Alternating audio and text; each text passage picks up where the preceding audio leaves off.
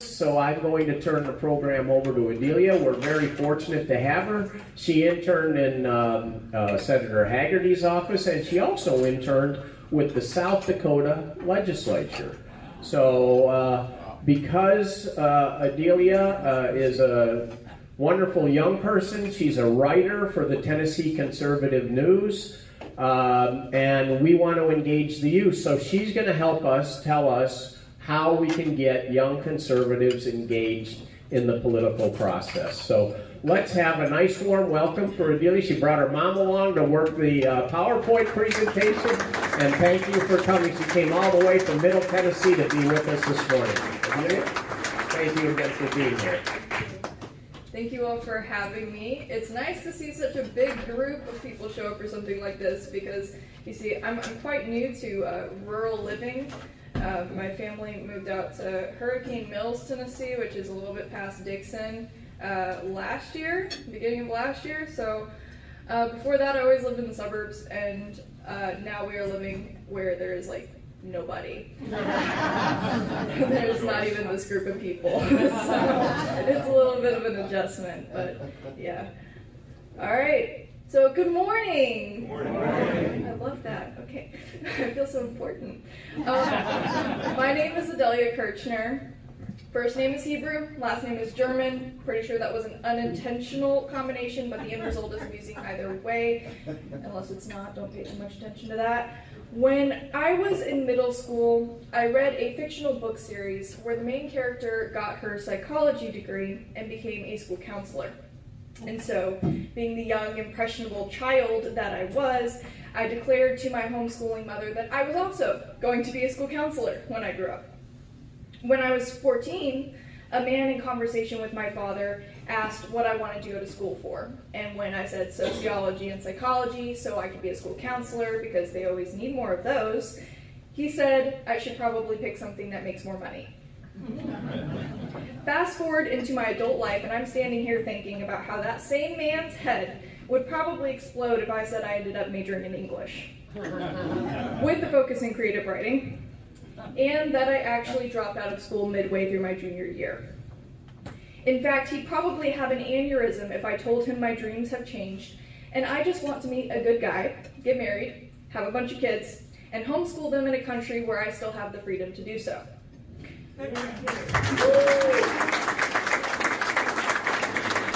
Only downside is I hear the salary for that one isn't very competitive, but I'm sure that man would tell me if he got the chance.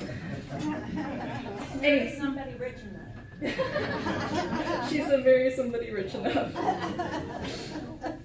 Anyways, from what I've seen, the beginning of a speech is typically when a person brags about their accomplishments so that the audience can see where they get the authority to speak on whatever it is they're speaking on. Now, I'm far from the most ambitious 20-year-old to ever exist, but I will do my best. When I graduated high school, I had already completed the first year and a half of my bachelor's degree via dual enrollment courses at 2 of the local colleges near me, and being an A student with grand expectations of dorm life, I secured a pretty close to a full ride scholarship to attend a prestigious and somewhat uppity private university in Wisconsin. One of the many universities that tells their students that they belong there and they're very important to the school, and the school cares about diversity and inclusion. That same university would eventually tell me to comply with their COVID policies or transfer. And no, we will not put that in writing, they said. So after a year of waiting for their COVID policies to change, I withdrew, only for them to award me the English department's Hicks Prize in Fiction for the best short story just after I had withdrawn and was no longer a student there. Now, considering I only ever took 2 college-level political science courses, they were both intro-level, and I've already established the fact that I was an English major, I guess I should give you all a bit of context for how I ended up here at the Conservative Club of Tellico. Now, like Rick said, I have done those internships, but I'm going to give you my spin on it, okay? Given the turbulence of my educational career, I found other ways to occupy my time off of school. And don't worry, most of those ways were parental approved, Even if they weren't, I wouldn't be telling you, not because I don't trust you, okay, but because my mom is in the back of the room. As an unpaid intern for Senator Haggerty's office in Nashville, I had the opportunity to work alongside the stunning Rachel Jones, for those of you familiar with Truesdale County's past GOP chairs. I spent most of my time writing program bios and recommendation letters, answering phones, and reading those federal government report packets they put out for all their little initiatives. Okay, I did that whenever I got bored, which was a lot. The only thing I really learned from that experience, to be completely honest, was how to look always busy in an office with glass walls. I also learned about Nashville traffic. That was exhilarating. 10 out of 10 recommend. But not learning anything government related at that internship didn't stop me from pretending that I did. And somehow I ended up with a paid internship working for the House Appropriations Chair, Chris Carr, in South Dakota during last year's legislative session. The Budget Committee, man, again, English major. Some people ask why I didn't just intern at the Tennessee Capitol, so to get that out of the way, I didn't even think about it, because at the time I wasn't a permanent resident of Tennessee. I did grow up here, but I spent most of my high school in Texas. I also liked what Governor Kristi Noem was saying up there, so I applied to their internship program, and that was that. There's a picture of me with her up there. Isn't that crazy? So exciting. And beautiful here, South Dakota. Yes, very much so. The sunsets in South Dakota are amazing. My mom was probably very jealous of that. I'm a hands-on learner, okay? So, no, I did not study the glossary before showing up to my first day at the Capitol. And when it was time to head to caucus, I followed the crowd and hoped for the best because I had no idea what that meant. Turned out it was just a secret Republican meeting, but, you know, whatever. I learned so much during the 3 months of South Dakota's legislative session, and I like to put it this way. Okay, when I first got there, I had to go to the fiscal staff, all the financially knowledgeable people, right? And I had to ask them questions that the representatives sent me with. And then I had to come back to the representatives and tell them what the fiscal staff said. And for the first couple weeks, everything they said to me was gibberish, absolute and utter complete gibberish.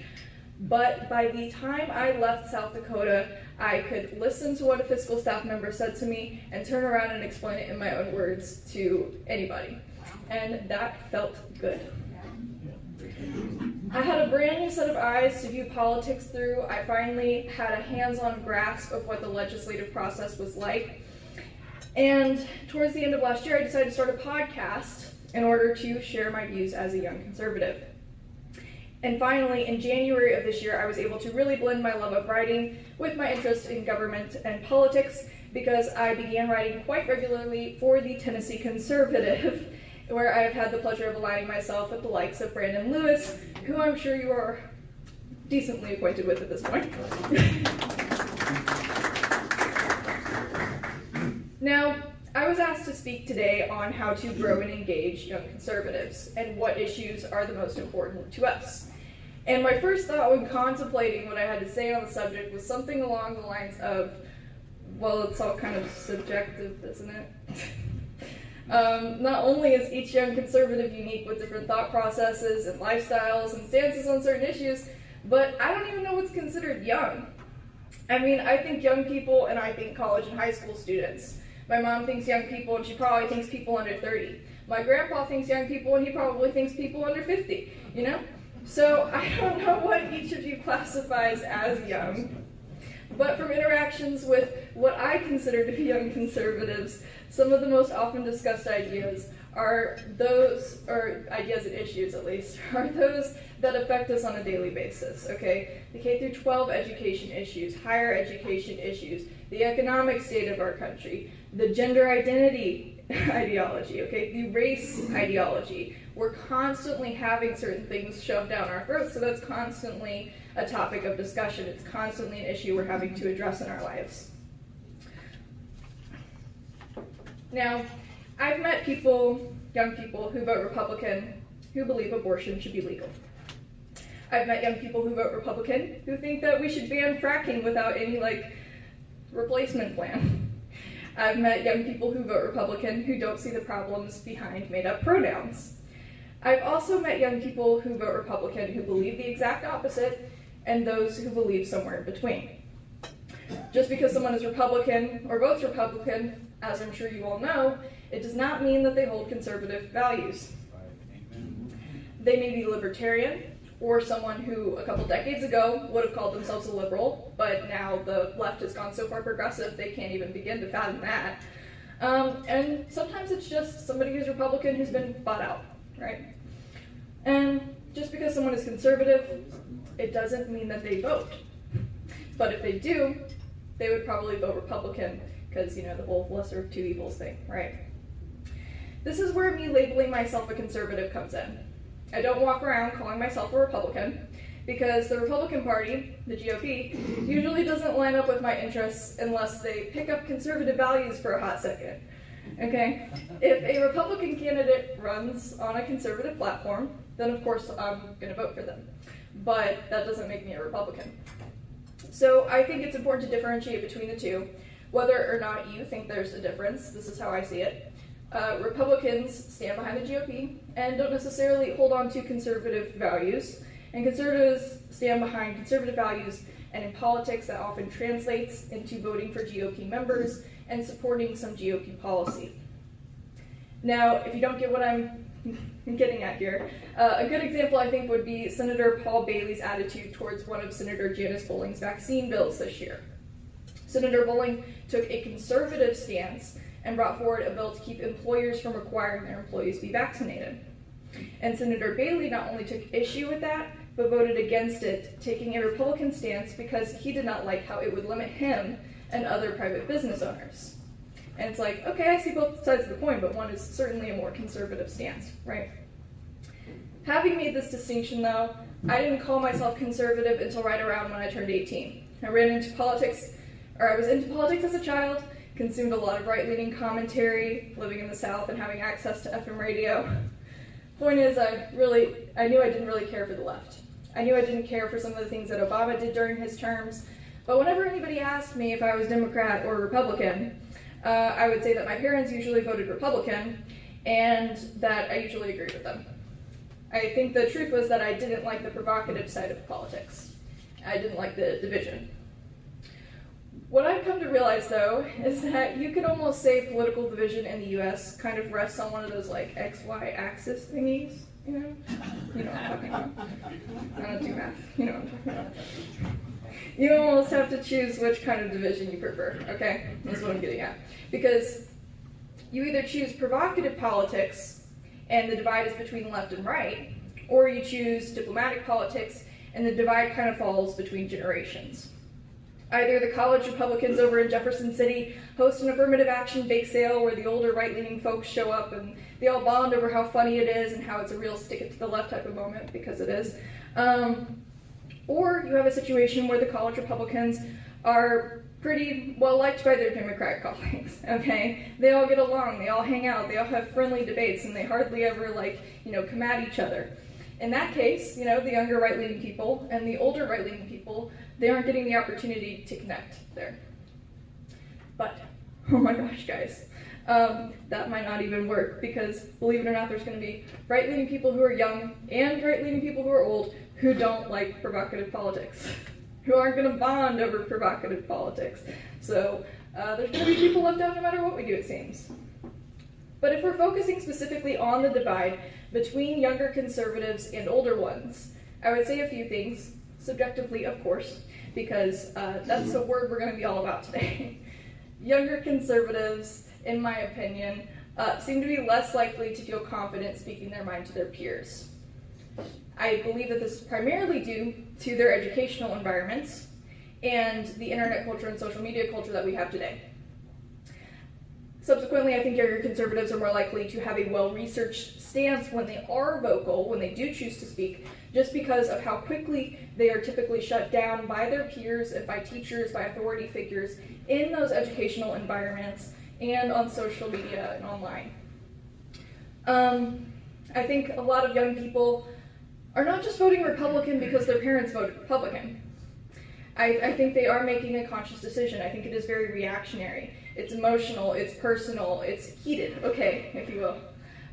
Something has impacted them, whether it was, their faith or their religion, or whether it was something that happened with COVID, or something that happened when, they got to university and they realized, just how crazy affirmative action is, or just how ridiculous all this diversity and inclusion speech is. Whatever it was, they have made the decision to say, I'm conservative, these are my values. It's not just this lackadaisical thing.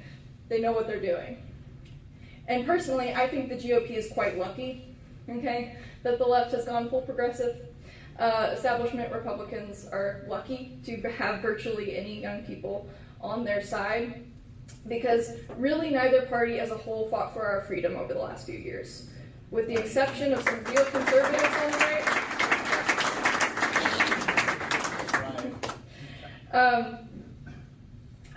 The reason that some members of the GOP still get votes at all is because they are the lesser of two evils. And, that's kind of a running thing, but it is what it is, right? Left is not an option for those with conservative values. And if we're doing our civic duty in voting, we all go to the polls, there's only so many choices. The GOP is kind of the party that does nothing, like the pirates who don't do anything. I realize the reference may be lost on some of y'all, but that's okay. In the VeggieTales retelling of the Book of Jonah, which is 100 times longer than the actual Book of Jonah, we meet people in charge of the ship that Jonah gets on to go in the opposite direction of Nineveh. And these people are actually vegetables, but they're also pirates. And that's where we as the audience get an entire musical number about how they are the pirates who don't do anything. They just stay at home and lie around. They don't actually do any pirate things because they don't do anything. Sound familiar? I asked around a bit outside of my usual circle, and this is what some young conservatives and also young Republicans had to say about the GOP. And for the record, any of the quotes that I used today, these are from verified conservatives or Republicans. They're not, I didn't just put out a survey and let Democrats take it and whatever, so these are things that were said by people on your side of things. One young conservative said of the GOP, we just need more conservatives in political offices, more passion, less baggage. Somebody else said, they're all moderate. They're allowing the left to infiltrate their voting. Another person said, they are being squishy / being pushovers. Another person said, in Tennessee, I think banning drag shows publicly was a mistake. I believe that if a person wanted to dress in drag, they should be allowed to in a truly free America. Now, before you get a little too outraged, okay, I don't agree with that one. Another person said, very judgmental of groups of people, race, sexuality, and political beliefs. That's what they think about the GOP. And then lastly, somebody said, I think a lot of Christian conservatives need to recognize that they need to have a political ideology that can apply to non-Christians as well. Christian conservatives can have whatever personal beliefs they want, but policy must be applicable to everyone. Now, obviously, these are all subjective opinions, but I think it's a pretty good display of the diversity of thought when it comes to the young people on the right. And would these young conservatives still vote for those squish GOP members if the only other option was progressive? Yeah, probably. So there's something we would all seem to have in common, I assume. I also asked these young conservatives what they believed was the divide between younger and older conservatives. Just remember, these are subjective feelings, and if any of y'all start getting offended, we might think you're a leftist. So somebody said, I think there is a lack of voice amongst young conservatives, but there is a genuine passion for our beliefs. Older conservatives have the voice, but not the passion like young people. This is probably because we believe what we believe for different reasons.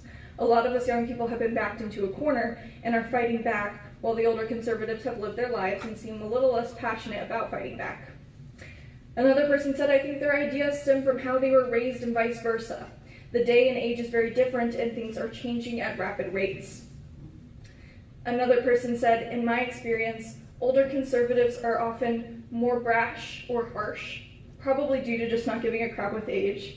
And I know the person who said this, and they mean that well.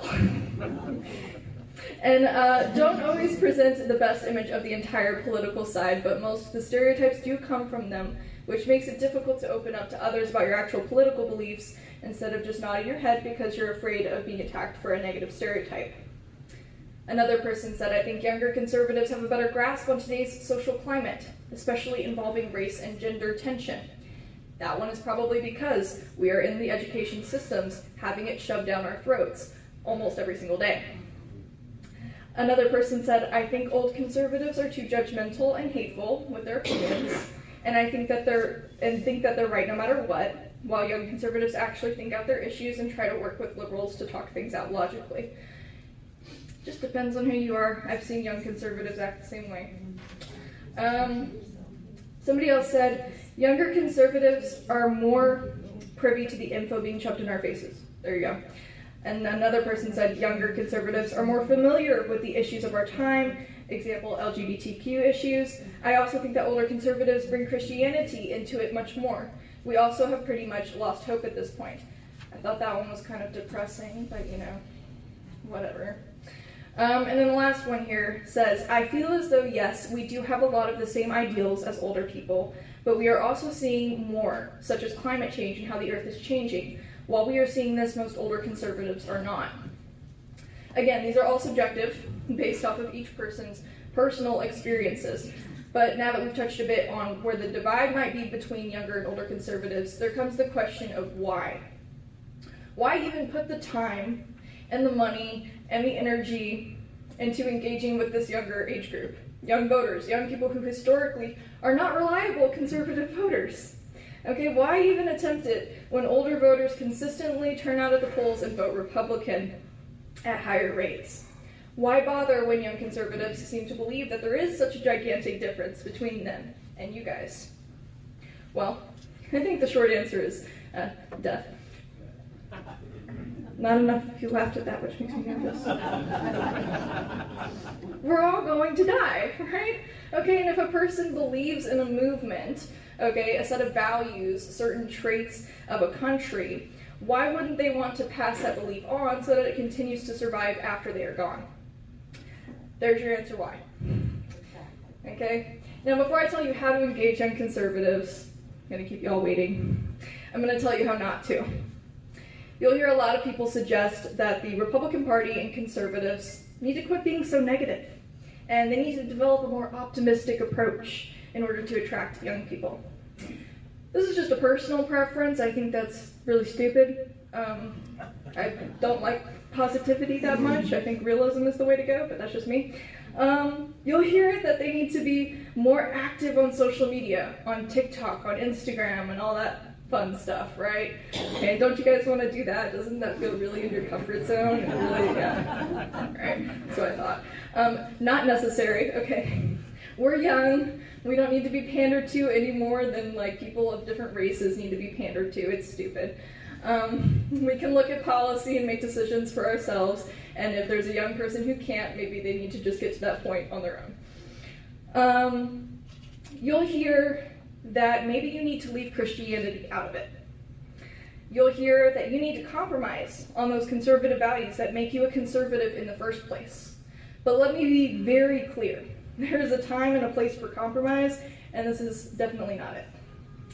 Which leads me to how you can actually grow and engage young conservatives and maybe bridge that generational gap. One, you can embrace your generational differences. Every generation has opinions about the ones that come before them and the ones that come after them. That's just life. Use the differences to your advantage. If there is a new issue that young conservatives want to focus on, whether you do or not, okay, try to find something in your life experience, something anecdotal, a success, a failure, whatever, okay, and see how it can apply to the issue of rising college tuition rates, for example. I don't really care to delve too much into that. It's not really my passion, but there's a lot of young conservatives who are like, hey, can we pay attention to this? Can we pay attention to what we see as the housing crisis? And if you don't think that those are conservative viewpoints, try to find a way to make a conservative viewpoint on that issue so that young people have something to grasp onto when those issues are brought up. My point is, don't let generational differences kill the conversation. Work together. You both bring completely different things to the table. The second thing here is show respect, and I don't mean to come in here and tell all you what to do. You know, I was raised to respect my elders, right? But with this one, I'll make this comparison simply because I know I'm in a room full of right-leaning folks. There is a big idea, I guess you could call it, in what people call purity culture. And it pretty much boils down to the idea that women want to be loved and men want to be respected.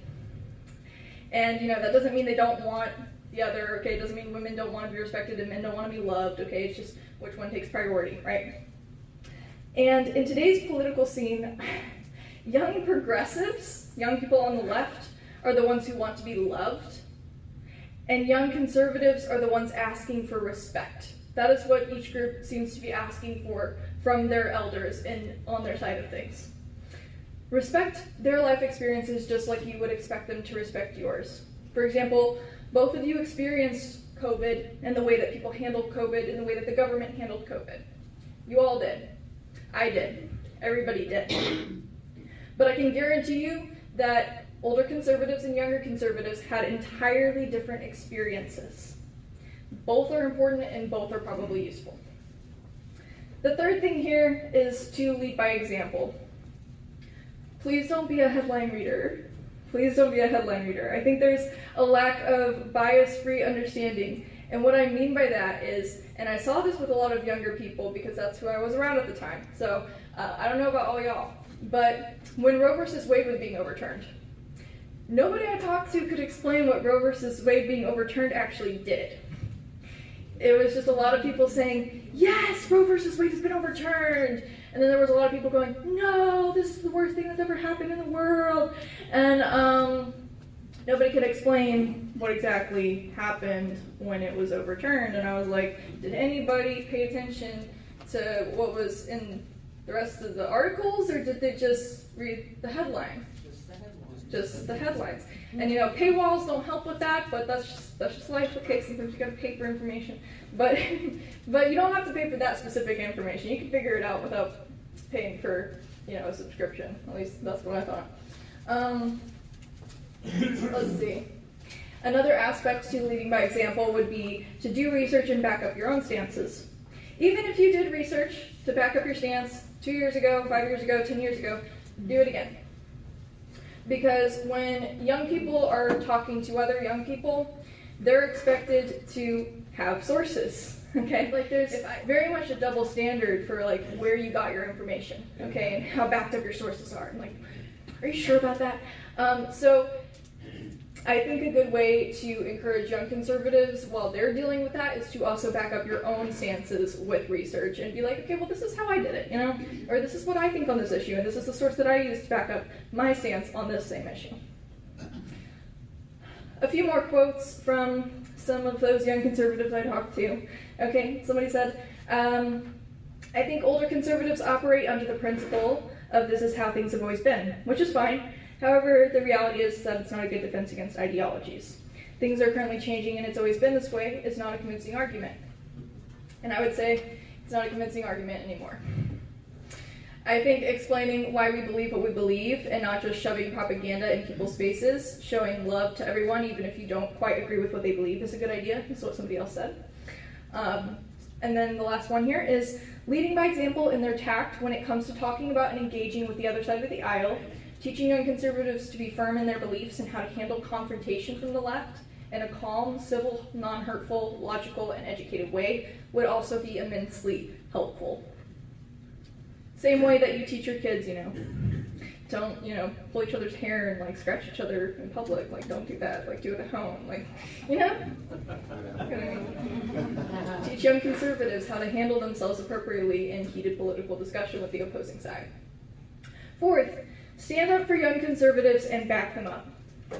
Don't look down on the young conservatives who stand up just because they're standing up on an issue that you don't personally think is a big deal or an issue that you're not passionate about. As long as their stance is conservative, support them. If you don't understand how their stance is conservative, ask them. Maybe it's not conservative. Maybe they need to think through it some more. But don't leave your young to get attacked by the leftist T-Rexes, okay? It's hard to fight a culture war when you don't even have support from the people who are supposed to be on your side, and it can be extremely discouraging. Fifth, you gotta let your young conservatives carry the torch, guys. We need to be teaching young people the importance of gun rights and how to properly use a gun before we expect them to stand up for gun rights. We need to teach them how to be a political candidate, even if it is just for a local office. We need to show them how to win elections and keep winning them as time goes on. We need to show them the importance of voting, all of those things. Young conservatives can't carry a torch that they haven't been taught how to carry, and they certainly can't carry one that they haven't been given. And my last one for y'all here, okay? Do not compromise. I know I kind of said it earlier, but when I couldn't go back to school because I wasn't going to wear a mask and I wasn't going to get the COVID vaccine, I made the decision to wait and then eventually withdraw. During that time, I was consistently having conversations with adults who were older than me. Friends, people at church, people at my internships, Christians, Republicans, conservatives, whoever, right? And the one phrase that I heard over and over and over and over again was, but it's your education. But it's your education. But it's your education. And you know what? I wasn't willing to sacrifice my morals and values, and honestly my freedom and religious conviction, for a college education. And it was extremely isolating to be told by people that were supposed to be on my side that, you know, maybe I was just taking it a little bit too seriously. Maybe it wasn't that big of a deal. And then another phrase that comes to mind from these conversations was, compromise isn't a dirty word. You know who that was said to me by? A Democrat. Well, you know what? Sometimes compromise is a dirty word, okay? So please do not compromise. Don't do it, man, okay? Don't compromise on your conservative values, and don't ask young conservatives to compromise on theirs. Whether that's in the name of diplomacy, career, education, doesn't matter. Don't do it, and don't tell young people to. If we keep letting things happen without fighting back, things will keep going in this direction. Sometimes sacrifice is better than compromise. Compromise, in my opinion, is for personal relationships, not morals and values. Good.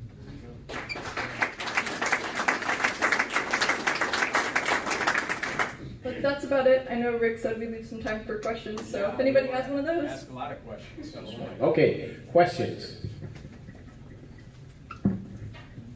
Thank you so much for being here today. You were very well prepared, and I understood almost everything that you said. I would like to know that in your experience, do you think that children that have been raised up like recently, I would say within the last 3 or 4 years, as they're growing into adolescence, they have been inundated with the race thing, with the sexual identity thing, with, you know, all the things that are happening in the school system to negatively impact them. Are they more likely to turn one way or another as they get into adulthood and into adolescence? Is it the typical rebellion of the 12-year-old that's going to do exactly, you know, what they say not to do? It's very confusing because, you know, you hear about 12-year-olds that are going to the Texas Children's Hospital and getting implants so that they don't go through puberty. And I'm just wondering if you know, kids in 1st, 2nd, and 3rd grade, they listen to their teachers. They love their teachers. And their teachers are telling them a lot of lies. And it's a shame. That's a good question. No, I think that the thing is that the teachers are not specifically telling these children, you need to change your pronouns. They're not specifically saying, hey, you need to be the opposite sex. They're not looking at a small, like, that 10-year-old girl and going, you look like a boy to me, or you act like a boy to me, are you sure that you're not a boy? Like, they're not necessarily directly telling these kids what to do. So it's just kind of this subtle inculcation of ideology, right? Whereas, you know, it just depends on the parent's approach. Like, is the parent saying, Like, if their kid comes home from school and goes, "Mom, I think I'm like the opposite gender than I am." Okay, is the parent going just, "No, you're not," and then moving on? Or, "No, you're not, say that again, and, you're going to be in trouble," or, like, "No, that's not what the Bible says," or are they actually explaining it? Are they actually, talking about this every day in a subtle way to where it's actually making an impression on the child versus just their parent telling them, "No, you can't do that"? I think that's a great point. Are mostly absent, especially in this area where you have both, blue collar, both parents working. They don't have the time to sit down and talk to their children about gender, especially when they've got 4 of them. Well, I think that's a great point that it brings up. It's a lot of the parental responsibility to educate the kids and overcome a lot of the things that are going on. And I think you're right. Parents are absent. They shirk their responsibility. Maybe grandparents need to jump in a little bit more. That'd be a nice thing, right? So, if the parents will let them. Yeah. Do you feel that the textbooks are leaning towards some of this that's addressing, sexuality? Have you run into textbooks, or maybe you're a little too old to have run into some of the textbooks that are leaning that way to push kids to be something else or believe something else? I mean, personally, I was homeschooled growing up, right? So, I never, the only time I set foot in a public school was to take the SAT and the ACT. And I was perfectly okay with that. But as far as, like, curriculum and textbooks goes, I guarantee you it's in there in some way, shape, or form. I guarantee you it is. Because, otherwise, why are we having these fights over curriculum? Right. Like, I just wrote an article a couple weeks ago on a Mother's Day lesson that they tried to pull somewhere, and it was, like, literally had 2 books, okay? One was about this girl who has 2 dads, and how does she celebrate Mother's Day? Oh, well, we'll take both dads to the Mother's Day celebration, because that makes sense. And the other one was about a bear, who's a guy, who gets confused about his gender because some ducklings think he's their mother. Like, that was their idea of a Mother's Day lesson for non-traditional families. So, and that was for kindergarten. That was for kindergarten through 2nd grade. What about the books that are telling 1st through 3rd graders about sex and how to identify or not identify with male or female? Personally, I think that sex education is a parent's job, and if the parent doesn't do it, there should be like another adult, like in the church, that steps in. Right. Something like that, okay? I think that somebody that you trust as a parent, you should be like, "Hey, do you mind? I'm not doing that with my kid. Do you mind?" I think it's very much on the parents. It should not be on the schools, because you can't, not teach your kids things and then be like, "Oh, why did the school teach it that way?" Or the textbook taught it that way. Or the textbook taught it that way. But, yeah. Okay, hold on. Okay. Elaborate on what your education, and very dominant in higher education, even in your Christian universities. So this is one of my favorite stories to tell. She was telling me to elaborate on my higher education experience with the curriculum. One of my favorite stories to tell, I call it the they-them senior story. So pretty much, I started going to university, and I had this freshman studies course, okay, because I was required to take it, even though I'd already finished freshman year, whatever. And there are all these books, and there's all this discussion on gender and all these sorts of things. And then I took I believe it was Introduction to American Literature course, or something along those lines. And my professor was constantly trying to get us to see the gay subtext in all of the things we were reading. And I was like, okay, well, where's the gay subtext in this openly Catholic author from the 19th century? Like, where? I'm not seeing it. And he would point out what he thought was the gay subtext, and I'm like, that doesn't make any sense. That woman who wrote this piece of work has got to be rolling in her grave over you suggesting that one of her characters is even remotely like that. And then I took a course. It was a creative writing course, and this is where I met the they-them senior. He was quite obviously a male. Didn't know what he was, though.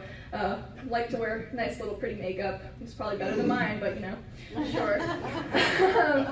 And I wrote a 1-act play for this creative writing class My professor liked it. He asked me to read it in front of class. I did so.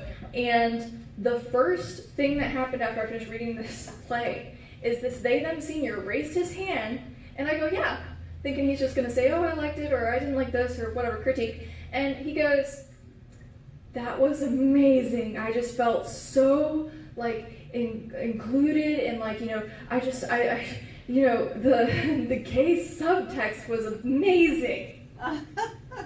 And I was like, thank you. There was no gay subtext. But you can see how it goes from the freshman and the sophomore classes to then you end up at this fifth-year senior seeing the gay subtext in a one-act play that a Christian conservative wrote with no gay subtext. We have a bunch of other questions back here, but Bill, you're okay? David? Yes, hi, we're talking about one subject matter being taught here. How about the one where you're not supposed to like white people? Oh, critical race theory. I thought you said not supposed to like weigh people. And white people. Yeah. White people. Figured that out.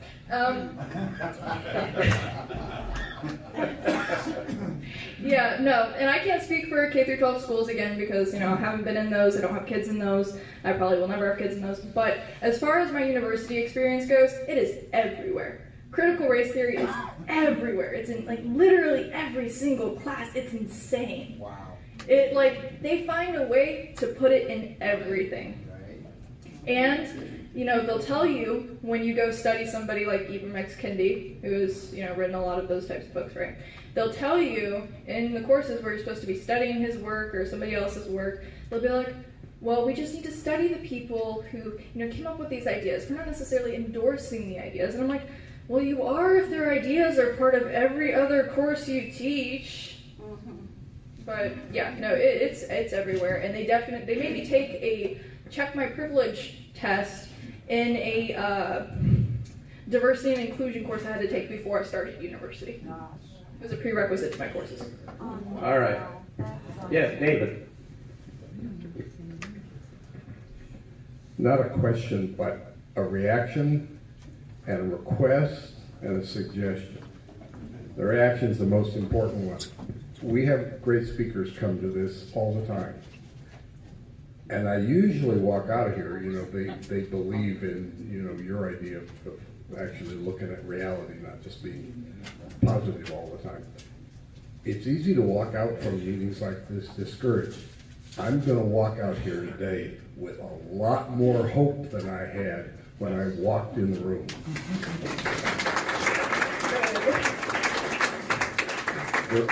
The request is, when the time is right, please run for office. My parents keep telling me to. And the suggestion is, I don't personally think it's all that essential that you finish higher education anymore. That somebody looking at you and saying, well, I have a degree or 6 or whatever, and you don't, doesn't mean anything anymore. But if you're going to do it, go to Hillsdale. Noted. And if you want to stay closer to home, I'm going to put in a plug for Lee University. That's where my son goes. Oh boy. And Oh, you ought to meet this. yeah, he needs a girlfriend too. That's true. And he'll be 21 in October. A younger man. Yeah.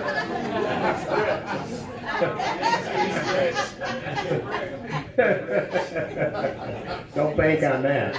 His parents are doing a good job of spending his inheritance, believe me. I think a lot of conservatives think that the way that we really messed up was by turning education over to the government. And I think by the time we realize that a lot of the young people are kind of way far gone, how do we reach young people before it's too late? How do we, before they get mowed over by all the gender ideology and the critical race theory, how do we reach them and explain to them the Constitution and show them a repeatable history of government creating problems and then convincing people they can solve them? You know, how do we reach young people, I guess, is the question. Get them when they're a toddler. She said get them when they're a toddler.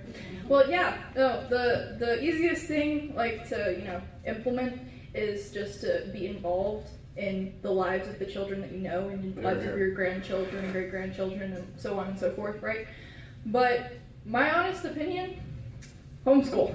Okay, people should be homeschooling their kids, and I know that that's not necessarily realistic, and there's a million reasons why you can't, and a million reasons why you won't, and I get it, there's some people who aren't cut out for it, but if your goal is to protect your children, homeschooling is the best option. That is the way to do it. Government schools were a screw-up.